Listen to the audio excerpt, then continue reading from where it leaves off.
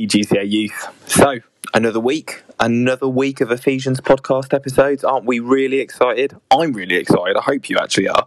So we are going to continue in our series. We're going to continue looking at chapter 2 of Ephesians. Got a lot to cover today, so we're going to dive straight in. So Ephesians chapter 2, verses 12 to 13.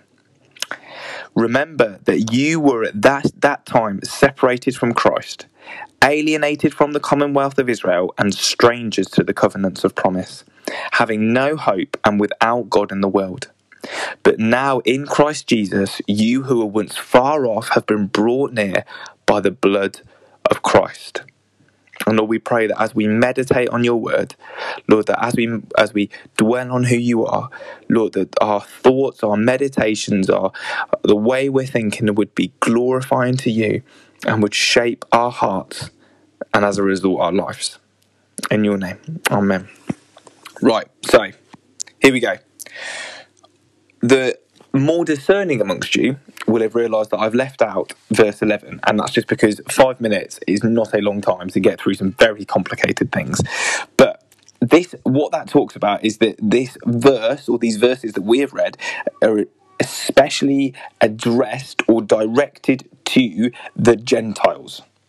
So the Gentiles, a Gentile is anyone who is not an Israelite, and one of the ways that you identify that is through the practice of circumcision. And I know this is gross, and I'm sorry if it's weirding you out, but circumcision is the practice of removing the foreskin, okay? It's done a few days after birth, and it's a particularly Jewish rite, and it was the thing that separated Israelites, the Jewish people, apart from the people around them. It was a sign of the covenant, the promises that God had made to them, the agreement between them and God. It was a sign of it.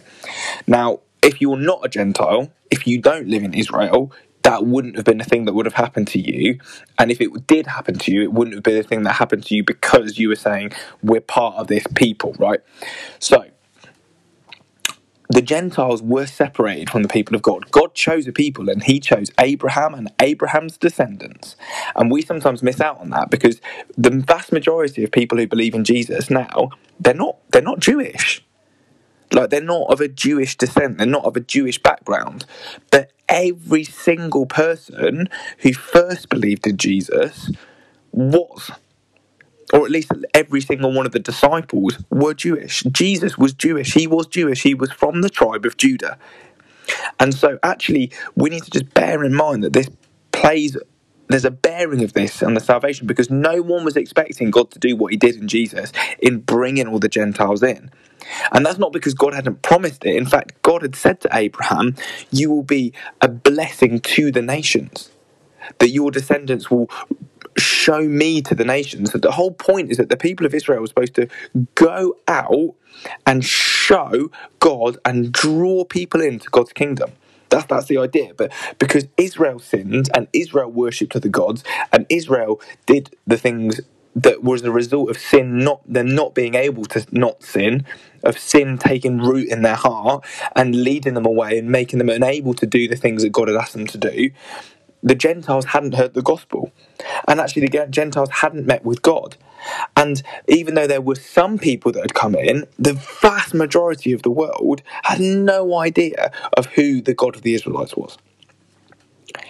And so Jesus comes, and as Jesus comes, he unites Jews with Gentiles. Anyone who's not an Israelite can become a part of the people of God. And that's huge, because that's paved a way for you and me to be part of the people of God.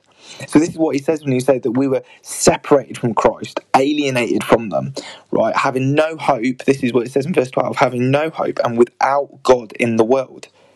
But now, you in Christ Jesus, you who were once far off have been brought near by the blood of Jesus. The whole point is that we were far off. We were far off in our sin. We were far off by the fact we didn't belong to the people of God. But in Christ Jesus, it's that word again, because we're found in him, because our righteousness is his righteousness, because he has swept us up into the love that he has, because we're adopted as children of God, because we're in him. We who were once far off have been brought near by the blood of Jesus, the blood of Jesus that forgives us of every single one of our sins, that washes us clean, that we are brought near to God, a God who we could never have approached on our own. but Jesus has brought us near. And we're not just near for a moment. We're not just near in circumstances where we feel like we're doing well, or where we think that we're doing well, or that we know that we're doing well. We're near always. And one day when he returns, we will be near, the nearest we can be to him. We'll be able to reach out and touch him, and it will be forever. I hope that thought encourages you today. Grace and peace.